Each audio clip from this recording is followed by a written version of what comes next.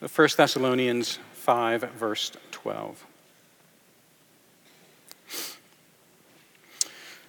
We ask you, brothers, to respect those who labor among you and are over you in the Lord and admonish you, and to esteem them very highly in love because of their work. Be at peace among yourselves. And we urge you, brothers, admonish the idle, encourage the faint-hearted, help the weak, be patient with them all. See that no one repays evil for evil, but always seek to do good to one another and to everyone. Rejoice always. Pray without ceasing. Give thanks in all circumstances, for this is the will of God in Christ Jesus for you. Do not quench the Spirit. Do not despise prophecies, but test everything. Hold fast what is good. Abstain from every form of evil. Now may the God of peace himself sanctify you completely, and may your whole spirit and soul and body be kept blameless at the coming of our Lord Jesus Christ. He who calls you is faithful. He will surely do it. Brothers, pray for us. Greet all the brothers with a holy kiss. I put you under oath before the Lord to have this letter read to all the brothers. The grace of our Lord Jesus Christ be with you. Amen. One of the things that I'm noticing more and more in my own study of 1st and 2nd Thessalonians, and I hope that you're noticing this as well, is the great emotional weightiness of ministry. Ministry, service to one another in an official capacity, but in unofficial capacities as well. There is a great weightiness in ministry, and I think that we hear that weightiness in the very words that Paul uses in writing this letter. I think that there's a lot of evidence in this letter that Paul has a huge heart for ministry that is filled with emotion and passion, love and dedication. Paul says that we were gentle among you as a nursing mother caring for her child. He says, again, I was affectionately desirous for you. Again, he draws from the metaphor of a father with his own children, teaching and caring for them.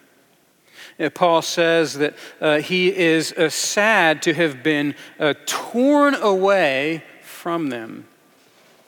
But he says, even though we were torn away from you, our hearts never were. He says to them, you are our very hope and joy and crown of boasting, not just before others, but before our Jesus.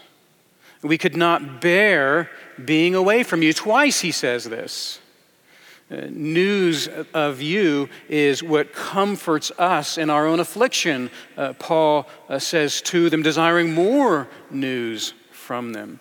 And Paul says, we earnestly pray to see you face to face. He says, I live if this is true, if I know you are standing fast in the Lord. And he says, I don't want you, my brothers and sisters, to grieve or to be sorrowful for lost loved ones. These are deep and poignant images of Paul's emotional connection with these people. And it's all over 1 Thessalonians, and it's all over 2 Thessalonians as well. If you peer deeply enough, I hope that you've seen that Paul has a lot to say about these, his brothers and sisters, and he also has a lot to say about how these, his brothers and sisters, care for each other in his absence. And keep in mind, these are new Christians. They're growing and maturing quickly, but they're new Christians. And not only that, they're actually enduring great persecution. And so they're new Christians that are suffering against hot persecution. And then there's just the ordinary sadness of life, the grieving of lost loved ones. And on top of all this, their founding pastor, well, he's been forcibly evacuated.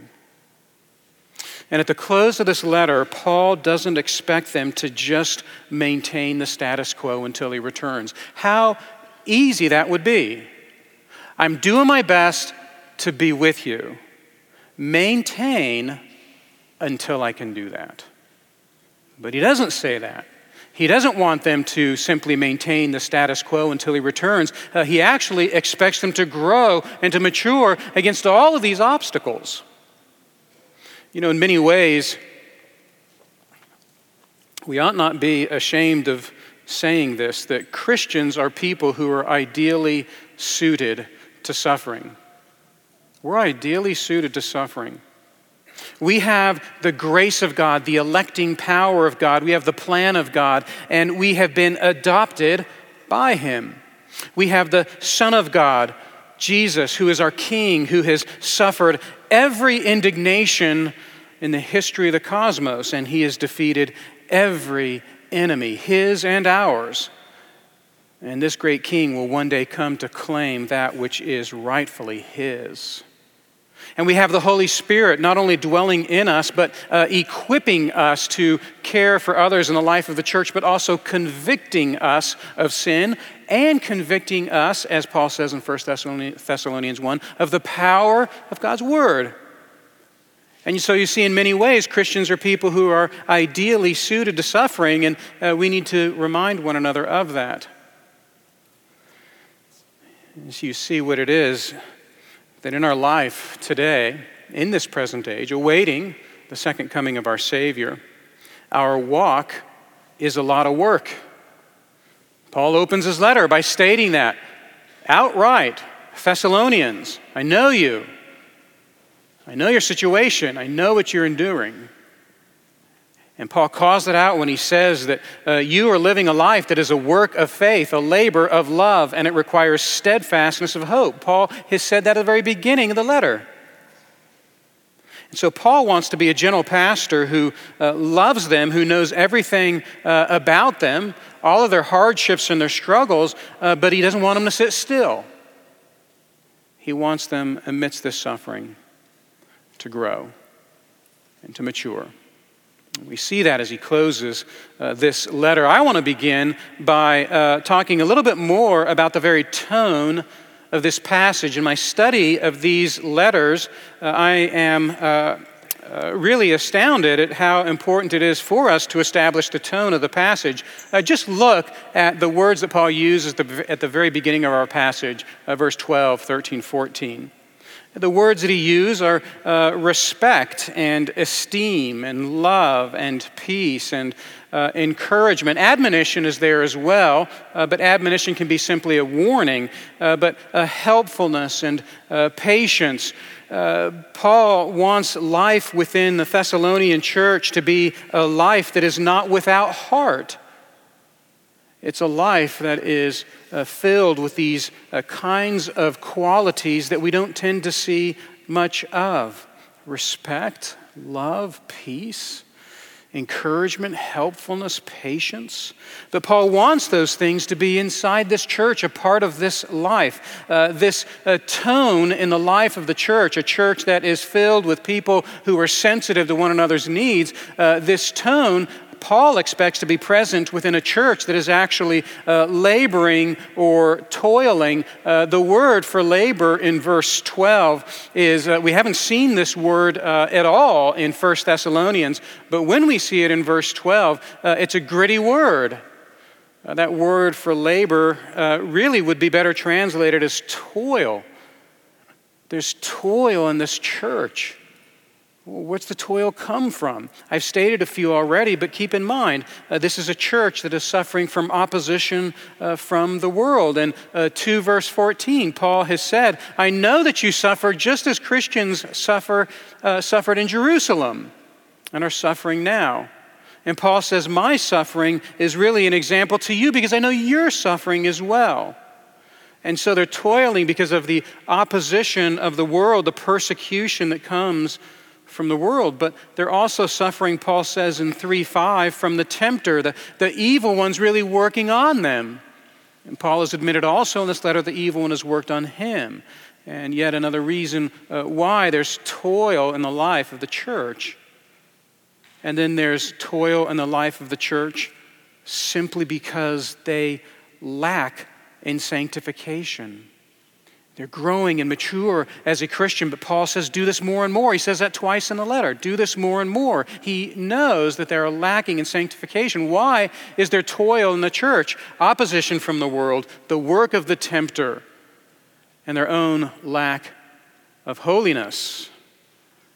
But make no mistake about it, the Christian life is a life of toiling. And despite this toil, this church has done some pretty amazing things. I mean, Paul early in the letter praises them for some of these things. They're toiling, they're working, they're laboring, they're remaining steadfast in hope. But Paul says not only that, he says, you are the kind of church that is sounding forth the gospel. You are the kind of church that is serving one another in the life of the church, having turned from originally serving idols. You are the kind of people who are growing as Christians. You're the kind of people who are an example to believers in Macedonia and Achaia, believers you haven't even met. And so they're toiling. And Paul says there's still remarkable things that are happening in their life. But be that as it may, Thessalonian Christians and the Christians of Covenant Presbyterian, we need to know that there is a tone in the life of the church. And if I could summarize this tone for us, I would direct you to think about all of the commands that Paul has for Thessalonian Christians. This is a trick question.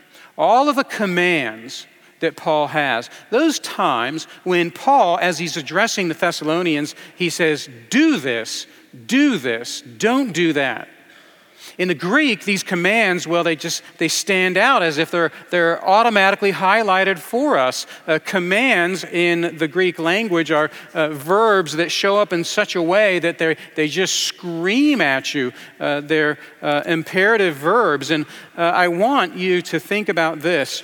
The very first imperative verb, the very first command of Paul is in 1 Thessalonians 4, verse 18.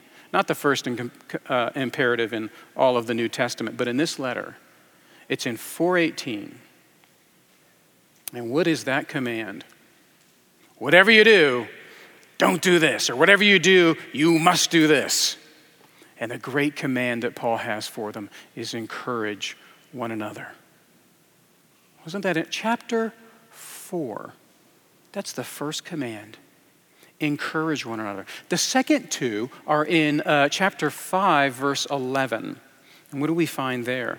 We find a repetition of the first one, encourage one another, and then he adds, build one another up. Isn't that beautiful? So often when we think of the problems in the church, we go to all the big issues, these flagrant sins that need to be stamped out in the life of the church. We think of all those people who need to have official discipline applied to them. And that's true. We need to be aware of those things as a body of believers, but look what Paul's going for. These things, they just seem so simple, you just ought to assume them. But Paul says, encourage one another. He says, encourage one another again, 5:11. He says, build one another up. That's the third one, also in 5:11. And then in our passage is the fourth one, and it's in verse 13. And he says, be at peace.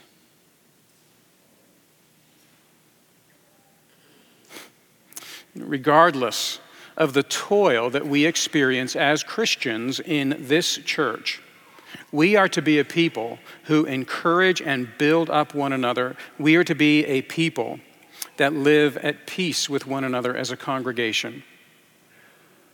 And we might think, yes, that's the low-hanging fruit. That's easy. I want to hear more.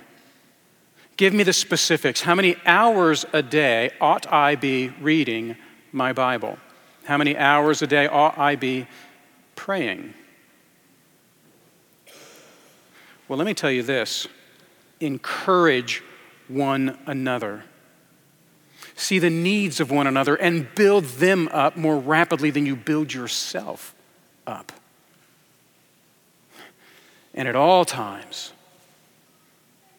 crave, desire, seek, yearn for peace with your brothers and your sisters. And so you see, Amidst all the toil that this Thessalonian Christian is enduring, with a heartfelt tone, Paul is describing to them how they're to grow as Christians, and he's saying to them, encourage one another, build up one another, and seek peace in the church. But he's going to say more. What does it look like to not just sit still amidst the turmoil, but to actually grow and mature? All of those imperatives are very important, but Paul gets into specifics. And I think a good way to understand what Paul has to say for the church is he says that you are to grow as Christians amidst toil and labor in the life of the church by following the example of Christ-like discipleship. The next 2 points in my sermon are about that.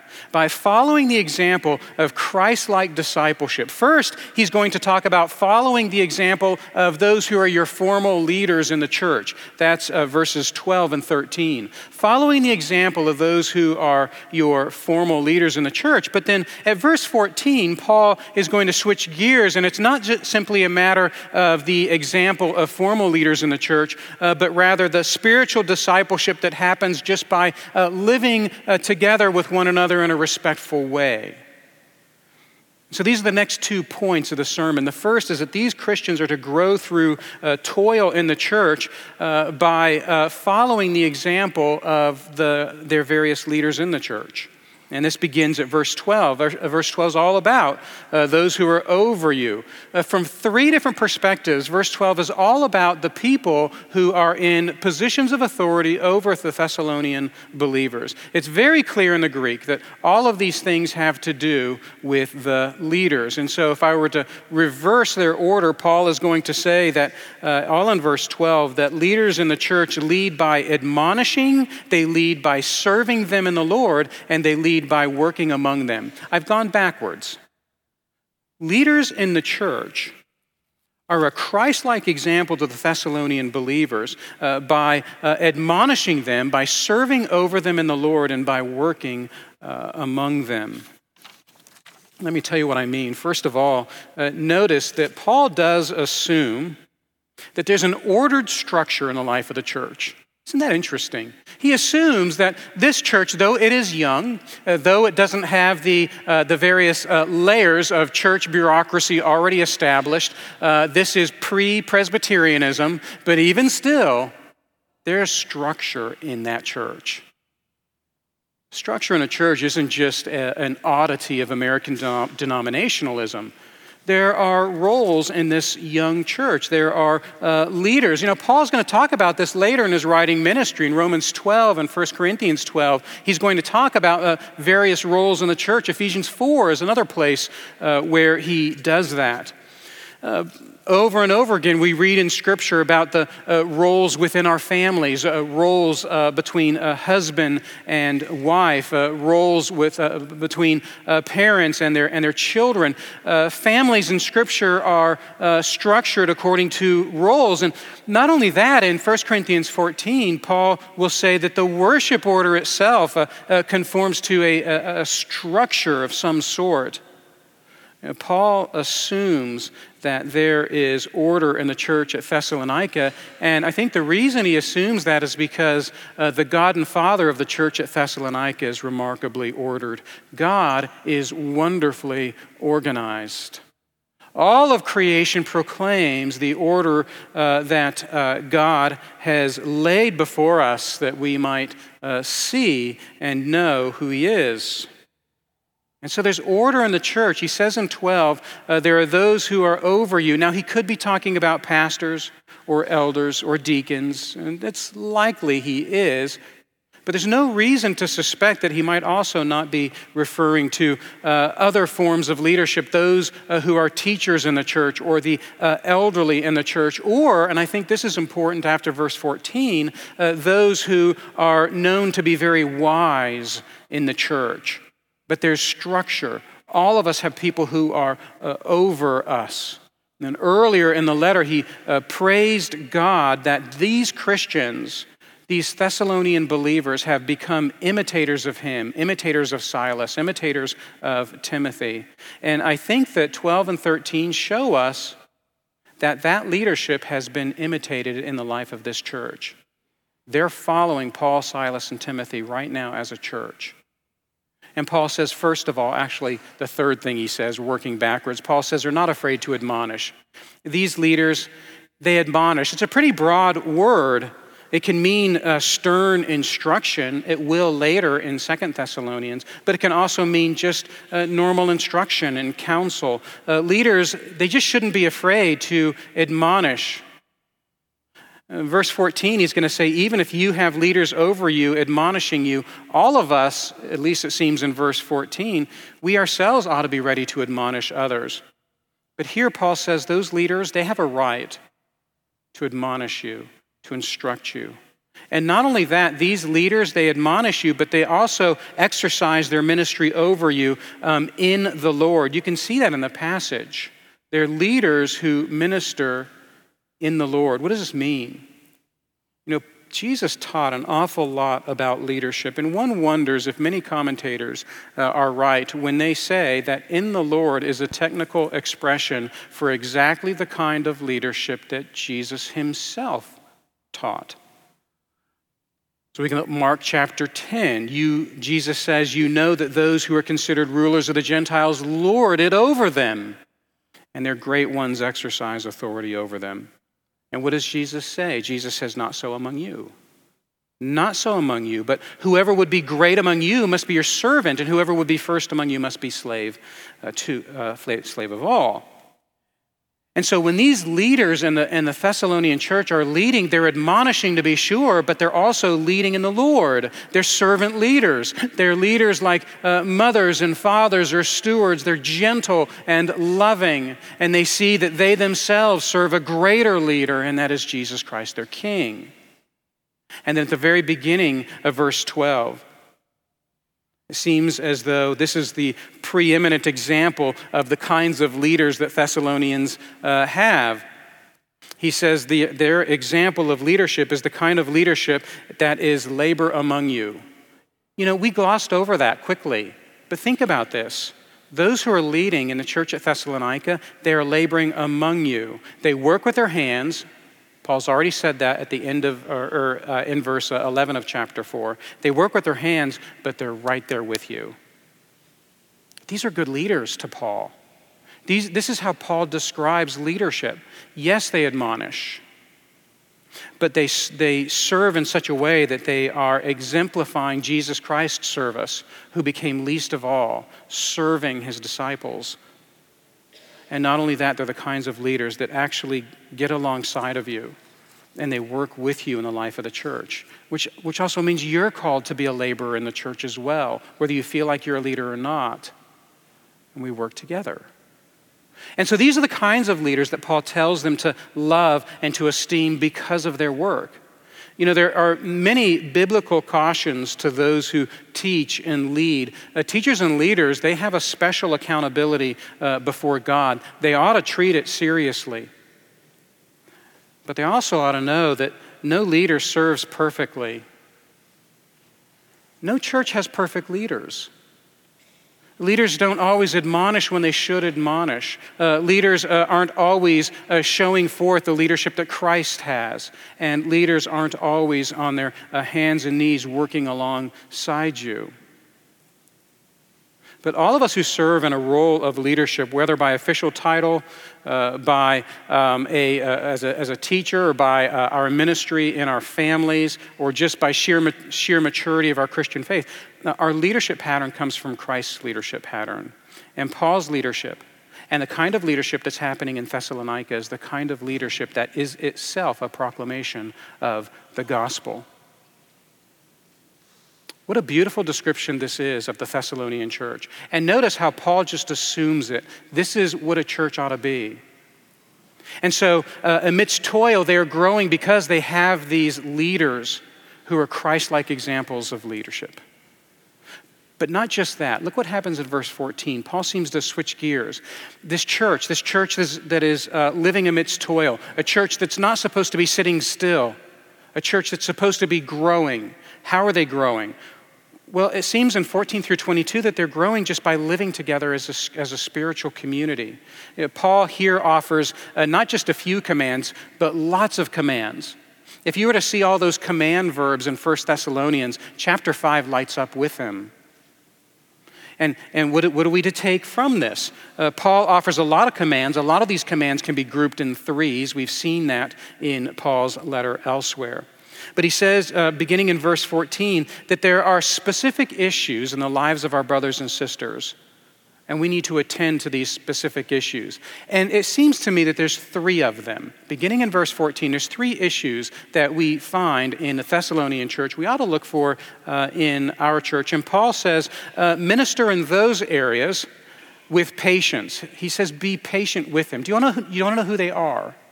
This is what Paul says. He says, admonish, but not just admonish anyone. He says, admonish the idle. And he uses a soldier word.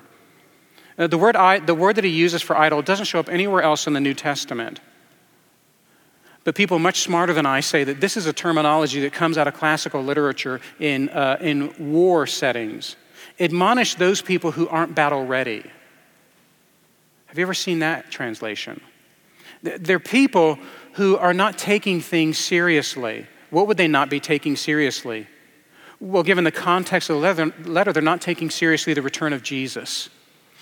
God is watching us. God has expectations for us. Your Lord and Savior will come. Your Lord and Savior has expectations for the way that you live your life.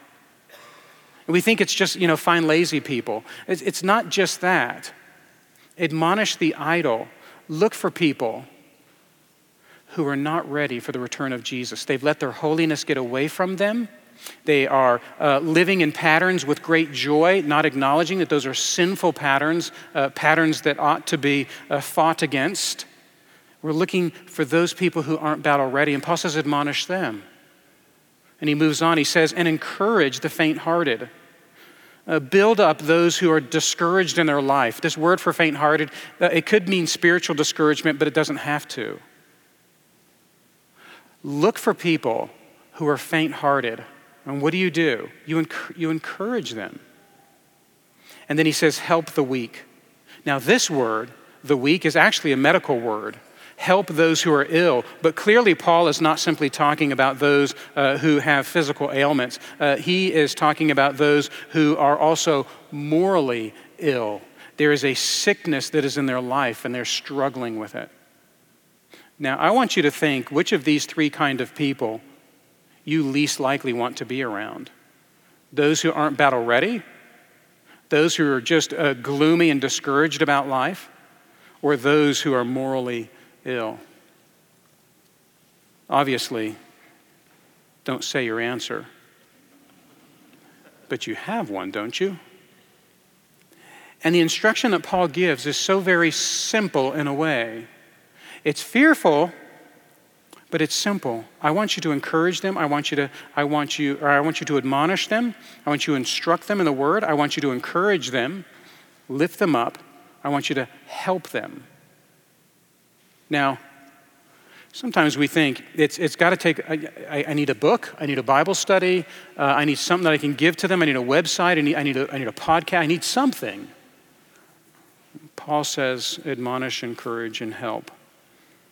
Now, the gritty truth is this. Not only do we know people in the church that are like that, we know that we ourselves have been like that or are like that in one or two or all three of these ways. And so when we happen to not be like this in one or two or three of those ways, look for those who are hurting and are struggling and admonish them and encourage them and help them. All of us ought to know what it's like. And so Paul then begins with really just some things that are relatively simple. Be patient with these individuals, but know their hurts and admonish, encourage, and help. And then Paul, in verse 15, then he goes on to look at something that seems like less specific and more general. These would be general impulses among the church body. He says in verse 15, he says, see that no one repays anyone evil for evil, but always seek to do good to one another and to everyone. That's in verse 15, and it seems to be a blanket statement. There's a general impulse or an inclination in the life of a Christian church That these are the kind of people who are not trying to repay evil for evil. These are the kind of people who are looking to do good to one another and to everyone. And Paul kind of tightens down on that, I think, by saying, rejoice always, pray without ceasing, and give thanks in all circumstances. How am I going to live with my brother and sister and not seek to repay evil for evil, to get them in the way that they have gotten me? How am I going to live with my brother and sister and to always seek to do good to them? Always, Paul says. Well, Paul doesn't tell us specifically. He says this, though. He says, rejoice always, pray without ceasing, give thanks in all circumstances. I love that praying without ceasing is right in the middle. If I don't go to God, I'm not going to have a heart that's full of joy and rejoicing. And I'm likely going to have a vindictive attitude towards my brothers and sisters. If I'm not praying without ceasing, I'm not likely to give thanks in all circumstances, but I'm going to delight in publicly telling people those things that I am not thankful for. And praying without ceasing is right in the middle. And so in verse 14, he's talking about specific issues in the lives of our brothers and sisters, but in 15 through 18, he's talking about a general impulse in the church body. In general, see that no one repays anyone evil for evil, and in general, always seek to do good to one another and to everyone.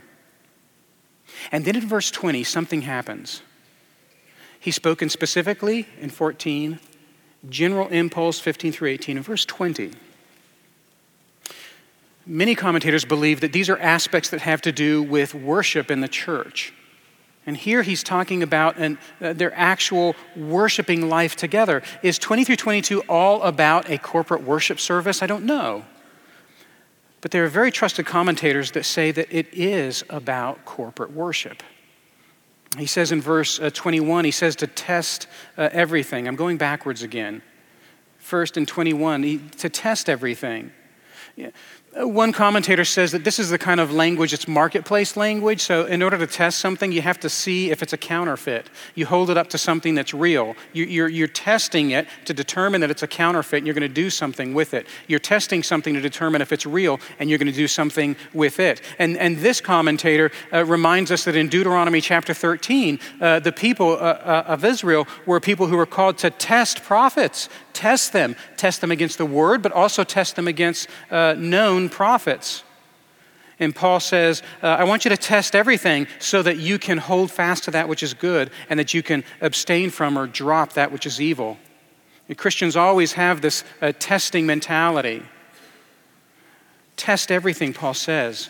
And that does have ramifications for how we view our worship. You should be testing me. You should be testing all of those who are teaching you God's word, going to God's word, confirming that this is indeed what God's word says.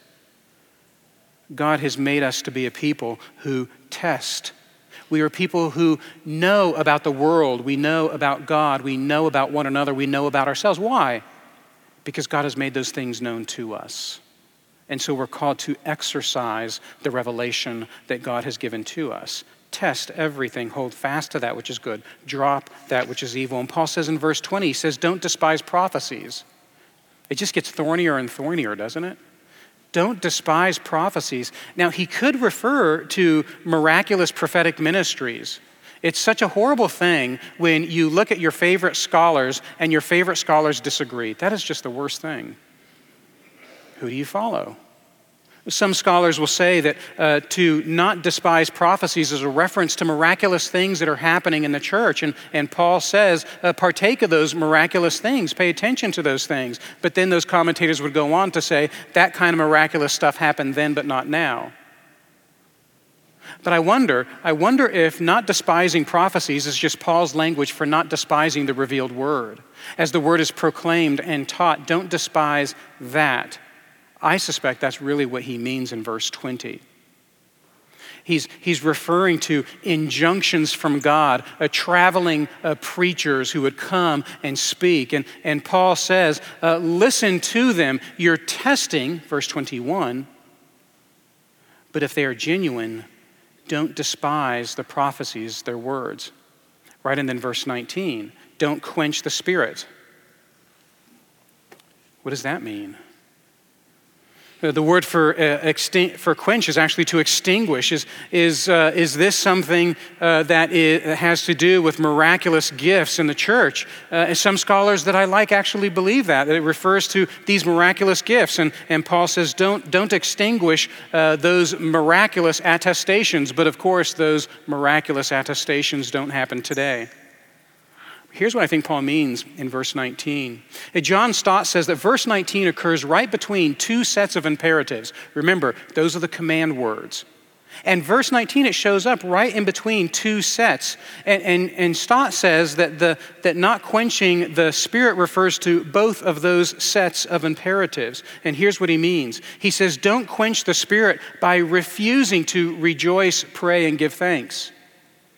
That would be quenching the Spirit. This is your spiritual life in the church, to rejoice, to pray, and to give thanks. And what Paul would be saying then, according to this in verse 19, is he's saying, don't quench the Spirit as the Spirit enables you to do that.